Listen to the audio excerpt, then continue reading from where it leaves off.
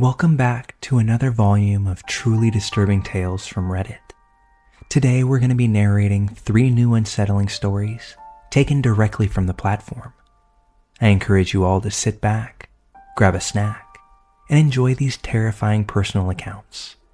Now, without any further delay, let's jump right in.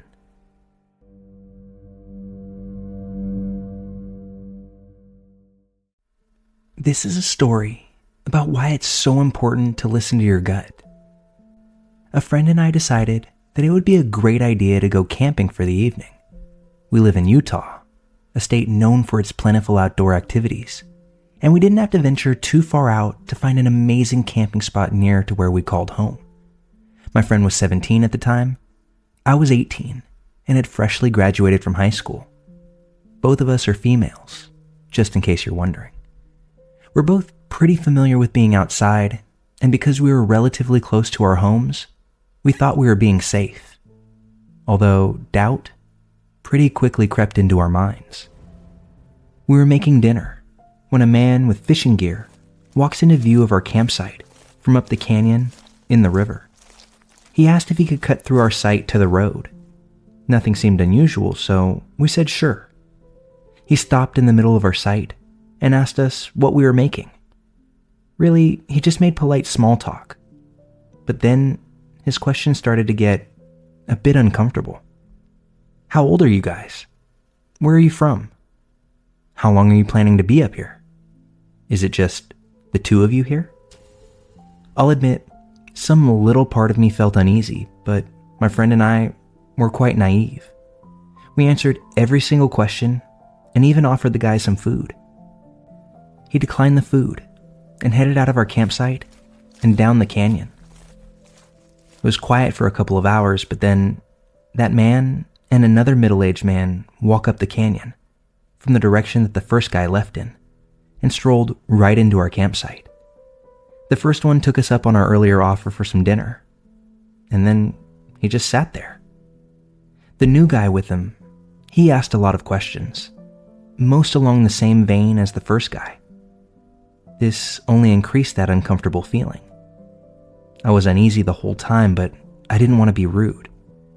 After a while, they thanked us for the chat and left from our campsite, heading up the canyon, away from where we assumed they were camping. This is when subtle alarm bells became a little less subtle in our mind. My friend and I ate and sat by the fire well into the evening past dark, laughing and having fun. However, we both watched the road the whole entire time, and those men never traveled back down the canyon.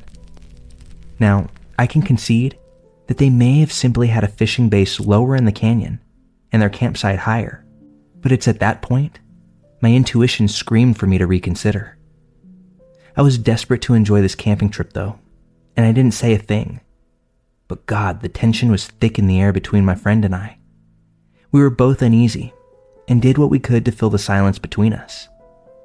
Eventually, she said, "You know the worst part about camping by a river?" My stomach sank. Of course I knew. Here in northern Utah, where the rivers are fed largely by runoff and they traipse down steep mountains, they are loud. You can't hear anything over them, I responded to her. She just nodded. "You think we should leave, don't you?" She said she didn't feel good about the situation. At this moment in our lives, we were both staunch Mormons. FYI, I am no longer one. So we said a prayer right then and there. I now see this as me consciously and fully welcoming the voice of my intuition into my decision-making process. Clear as f***ing day, we both knew we had to get out. As soon as we really stopped pushing down that intuition in favor of having a fun night, all bets were off.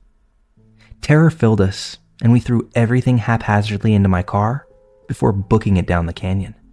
That terror wouldn't leave us until we got off the dirt road of the canyon fork and onto the main paved road, out of the mountains, and heading back towards town. We both watched the rear view the whole time, praying we never saw headlights behind us. As soon as we had a signal, we called my dad and told him what had happened. He was a bit off-put by 2 grown men trouncing through our campground and asking the questions that they did. So he told us to get the hell out of there and to make sure that we weren't being followed. We ended up sleeping safe and sound in my friend's backyard that night. Knowing what I do now as an SA therapist, I'm almost certain those men had ill intentions for us that night. I'm glad we didn't stick around to truly find out. Quick bit of backstory for this one.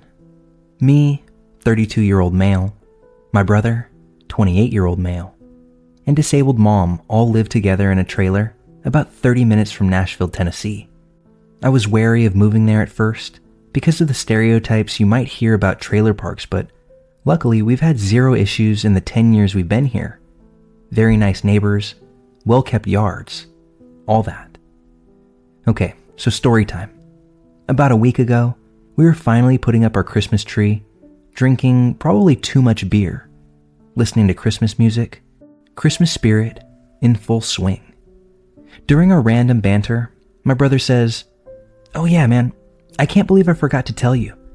Earlier today at work, the owner had to kick out some guy who was acting super creepy." My brother works as a stalker at a family-owned little market about a mile from our home.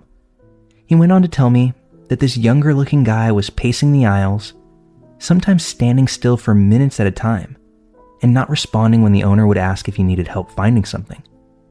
After about 20 minutes of this weirdness, the owner asked him to please leave because he was scaring the customers, and without a word, the guy left.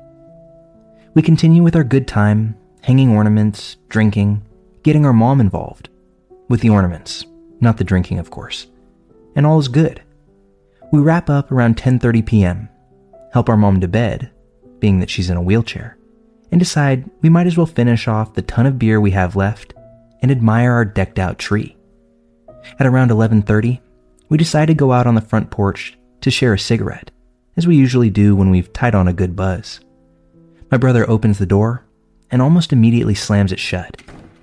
I ask, "What's up?" And he says, "Holy shit, dude. The guy I was telling you about earlier just walked down the street past our house. Looked a bit like Michael Myers if you asked me." I thought that was pretty strange, but wasn't super concerned about it.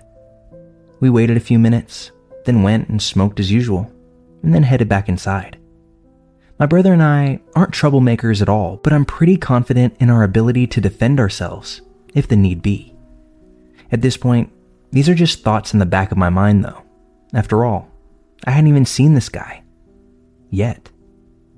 Fast forward to about 2 a.m. We're more than drunk enough to go ahead and call it a night after one more ciggy. My brother opens the door, and within seconds, I hear him say, Whoa, hey man, you good?" I'm in the kitchen at the time, but quickly decided this doesn't sound right, and rush over to the door. What I see when I get to the open door is a younger man standing on our deck, about 3 feet from our front door. He's pretty tall, about 6 feet 4 inches if I had to guess. And another thing that I notice is that he looks a lot like Adam Driver, which was a detail my brother jokingly mentioned earlier during tree time. So I'm realizing for the first time, this must be the guy he's been talking about. One thing my brother must have not gotten close enough to notice at work though, was this guy's eyes.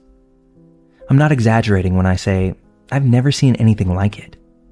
His body language wasn't super menacing, but his eyes were the strangest combination of wide-eyed bewilderment and fury. Like us opening our front door confused him, but also made him very, very angry. I joined my brother in explaining to him that it's late and he should head home. After what I'd say was about 30 seconds of staring, he just walked off without a word. I peeked out of our blinds to make sure he really left and saw nothing. We both tried to laugh it off and were saying things like, "Well, that was pretty weird, huh?" But it took a while for my adrenaline to taper off.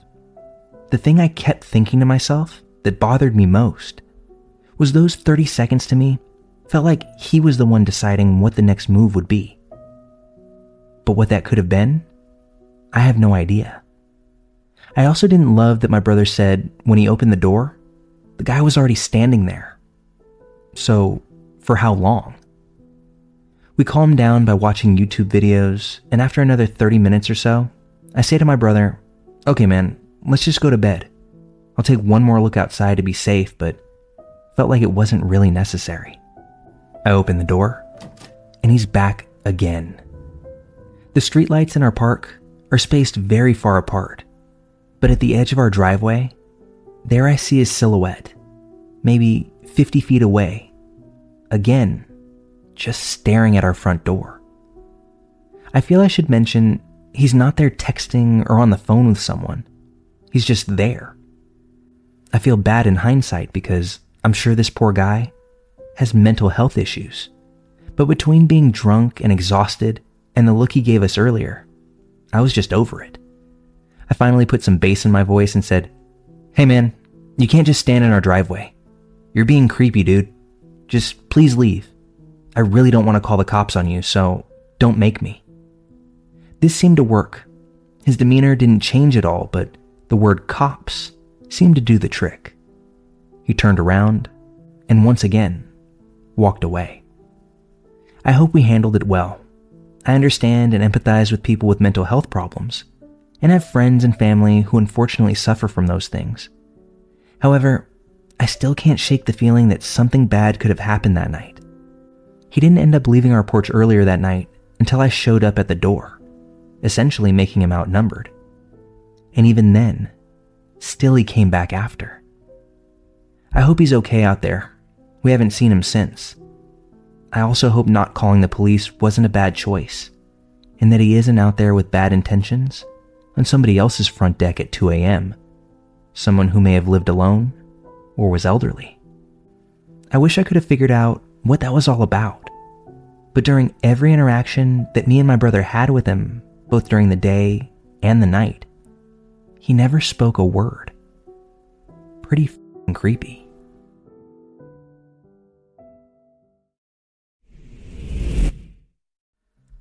Back when I was a sophomore in high school, I used to be very close friends with this girl, Kay.